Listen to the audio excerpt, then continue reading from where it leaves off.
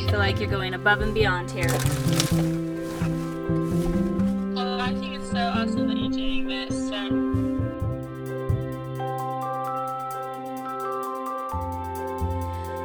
Okay.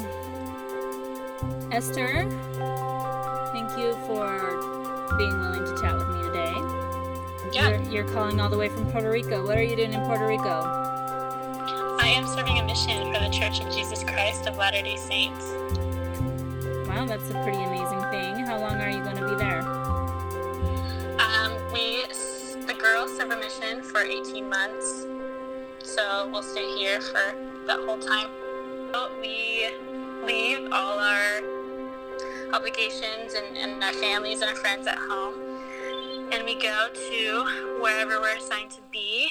Our job is to help strengthen the people here, either the people that are already members or to go find people that aren't, and to teach them about the gospel and to spread the message of Jesus Christ. It's basically, we just focus on other people for 18 months. We wake up at 6:30 and we work until 9 o'clock at night. We go to bed at 10:30 and do it every single day.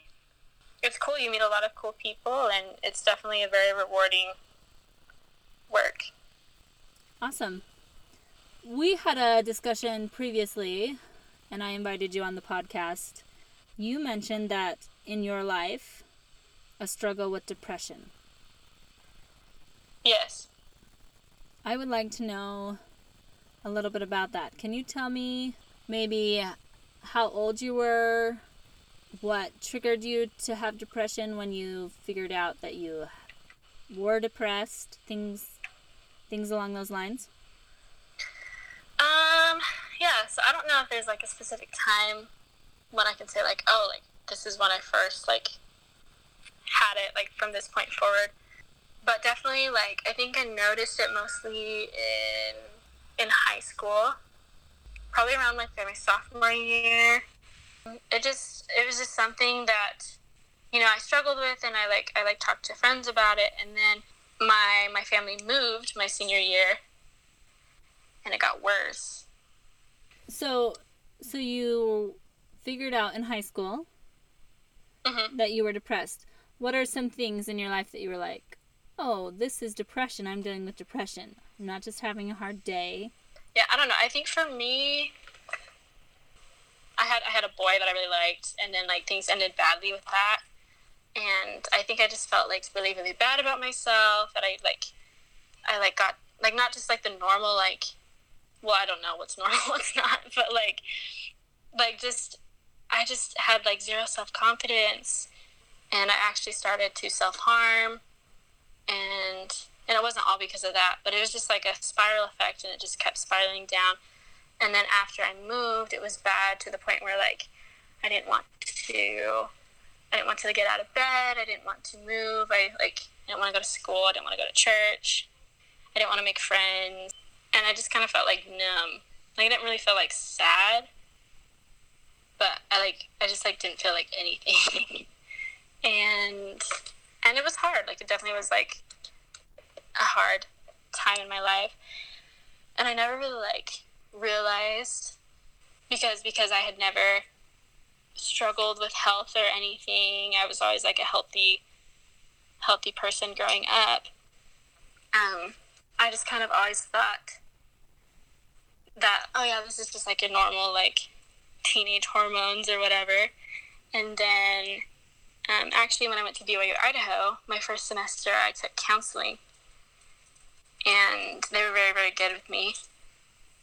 And that's when I kind of like more like accepted the reality of like, yes, like this is something that I struggle with, but that's okay, And I had some other friends that were struggling in the same way.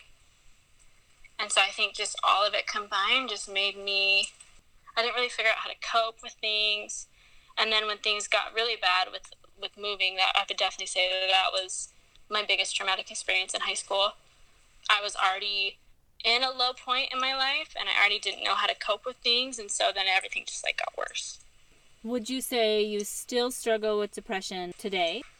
I do think it's better than it was. I don't know if I'll have a time in my life again where it'll be that severe, but I've learned a lot about myself, and I've learned a lot about coping and things like that, to the point where I think it'll always be something that like I struggle with, but I don't think I will ever have to be to the point where I was at in high school. How do you cope? So exercise was really good for me, for sure. And I had some good professors. One especially, she had this paper, this list of ideas. And then with like the counselor that I was meeting with, I learned that like it's okay to feel sad, and it's okay to like feel like the feelings I was feeling, and like take time to like acknowledge them and realize that yes, like I'm feeling this way right now, but like I don't have to feel like this forever. And so I would work on that. I would take time to acknowledge what I was feeling, and maybe journal about it, or like talk to like someone that I trusted, and then I would usually be okay, and I could see like that hope, I guess. And then with the exercise, and then also like taking time to like treat yourself. Like maybe this week you need to paint your nails and just kind of feel good, or maybe make something crafty, or do something that feels like fulfilling and rewarding. And even if it's something little, usually the little things do make a difference. And for me, I'm not really someone that like opens up a whole lot, but I realized the value in having that person that you trusted, someone close by too, not just someone that was just in your life in general, but like someone close by, the trust, and to really learn how to communicate and share. So have you experienced any depression on your mission? If you had asked me that 3 weeks ago, I would say no, just because I literally have loved every single minute. But actually last week we had a car accident. It was definitely a little crazy, and we were okay physically, but it was kind of like an emotional week for me, for sure, for both of us. But I've had to be aware of my triggers and of my feelings, and just kind of just take one day at a time. You know, just as I learned to focus on other people and to turn everything over to God. I think that's where I was lacking in high school too, was my relationship with Him. But to just to look for those good little things, and I keep a gratitude journal, and you know, and if I can catch myself earlier on, then I can like work through it a little easier, and I know that it does get better, you know, to just kind of have that the bigger perspective, I guess, than the right now. And staying busy for sure is good. Having things that you go back into your routine, and things that you have to like get up and you have to do, and even if you don't like do them as well as you like would have normally, just to have that kind of that thing that you do, and you keep going, and you keep taking just one day at a time. And it's like, I don't know if I can get up and I can plan for a day, and if I can, you know, walk and share the gospel and have all these visits today. But if I would think about the whole week, I would get overwhelmed. So I would just be like, okay, like I know how to plan, and I can do that right now. And I know how to read my scriptures, and I can do that right now. And I would just kind of take it little by little, and as the day went on, I could definitely see little blessings to be grateful for, and it always ended up okay. And I've learned that like, yes, like things are hard, but you can always get through them. And you know, and as you push yourself to just do a little bit better, even if it's not necessarily where you would like to be completely, but just like a little bit better, just to get through enough, you do come to know and to grow, and to be like, yes, I can do hard things, and yes, like God has me, and I know I'm not alone. I don't know, it's been a good learning experience for sure, and definitely like something that's good to be aware of. So tell me how you know you're starting to go low. I have a lot of like comparative type thoughts when I think that, especially like if like there's people I care about, and they're like, oh, like they love this person more than they love me, or they care more about this person than they do me. If I'm like, oh, like I don't know if I can do this, if I can't handle it, or if I'm feeling like really inadequate, or like if I can feel myself kind of like shutting down, I guess, like closing people off, then I know that I need to be aware, and then I know that like, okay, like no, that's not quite a rational thought. Like, you know better than that. And, like, or, like, okay, like, this is how I'm feeling. And I kind of, like, think through it. And, like, this is how I feel right now. And then after a little bit, I'm like, okay, like, that's okay. And, like, I don't have to feel that way anymore. And I just kind of have to, like, mentally just kind of work through everything. When you have negative self-talk in your brain, that's a good indication to you that you're starting to go low. Yeah, when it's, more than just, like, the, oh, dang it, like, when I know that the negative self-talk is getting, like, destructive, then I'm like, okay, like, you have to check yourself before it gets worse. And when I feel like, oh, I can't even handle it, like, when I feel like I just want to shut down and curl up and, like, not do anything, and I, like, realize that, like, okay, like, you have to, like, work through this, you know, like, this is when you have to, like, not let these feelings take over from everything you've learned and everything you've grown, and it doesn't have to be like this forever type of thing. What is some of the background noise in your apartment right now? Well, we're in the house of the senior couple, and so he was on the phone for a sec, and then I have my companion just right there emailing. But other than that, the background noise is to a minimum. Kind of doubt my editing abilities to get that background noise out, but I will try my hardest. Okay, well, so, if you want me to repeat anything... No, we'll just identify it. Since you've just been through another traumatic event, this car accident, and you've been feeling kind of lower this week, can you explain maybe in a little more detail what it feels like to be depressed? Yeah, let me... In your body, in the body of Esther, what does that feel like?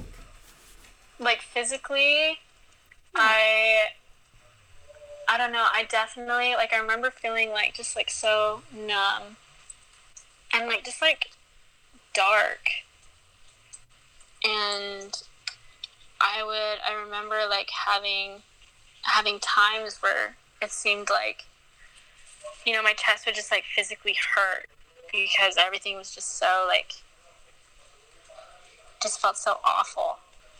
And mentally, like, I look back on some of my thoughts and my actions, and I definitely wasn't, like, thinking clearly, and everything was so hard, and everything, I'm trying to, like, put it into words. No, that's good. Did you self-harm to feel something? Is that why you did that? Yeah, and I also think it was, like, personal justice or something. Like, I needed to, like, I felt like I deserved it.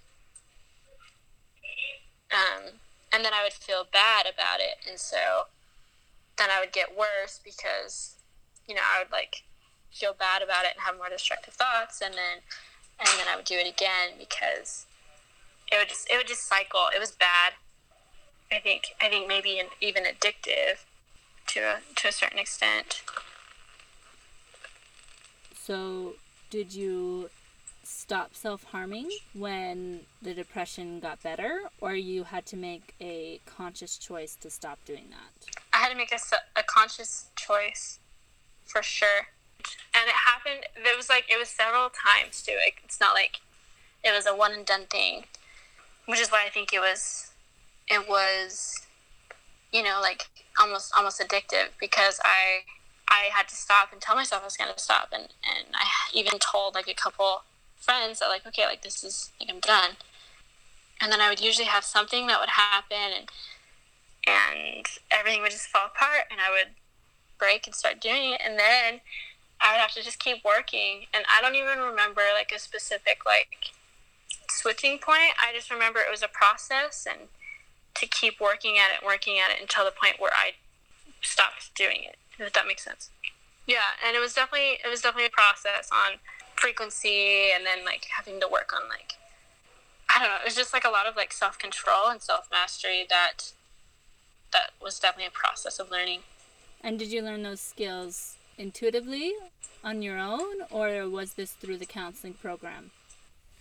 I got, like tips.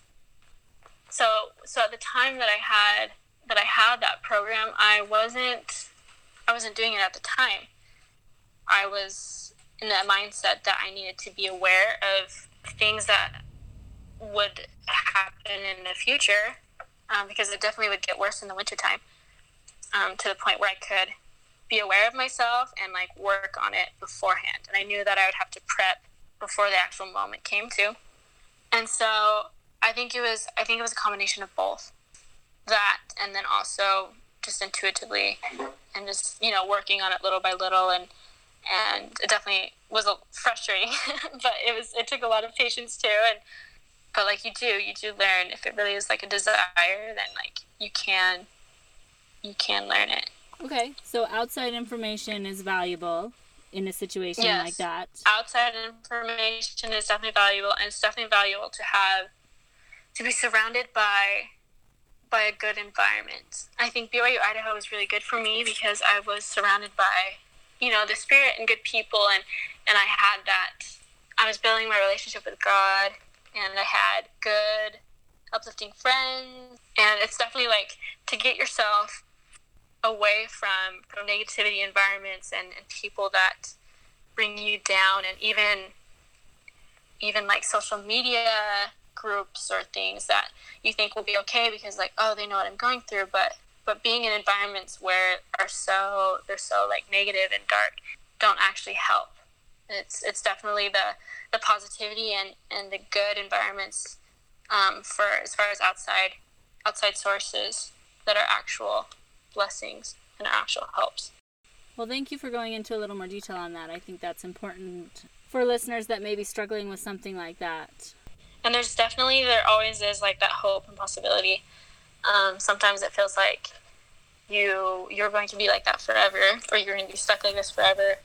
But there is improvement, and there is that hope.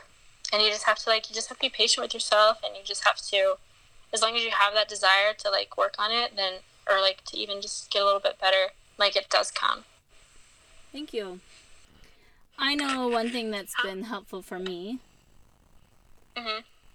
when I am low is having those people that I can vent to, and having several. Because I feel like... Because you don't want to like overwhelm one person. Yeah. You have like a couple. You have like a group. I feel like you can like burn out your best friend if you're always talking to her about your low times. You do. It's true. You really do.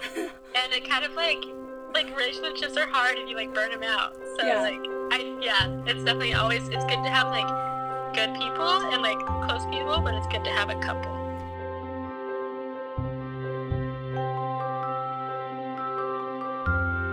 Being on the other end too is a little bit exhausting. Yeah, I agree. A few different people are good. Okay, I love you. Perfect. Thanks. I love you too. Okay, bye. It's like super crazy. It's perfect. No, it's great. I'll do my best. Okay. Okay. Love you. Bye. Okay, love you. Bye.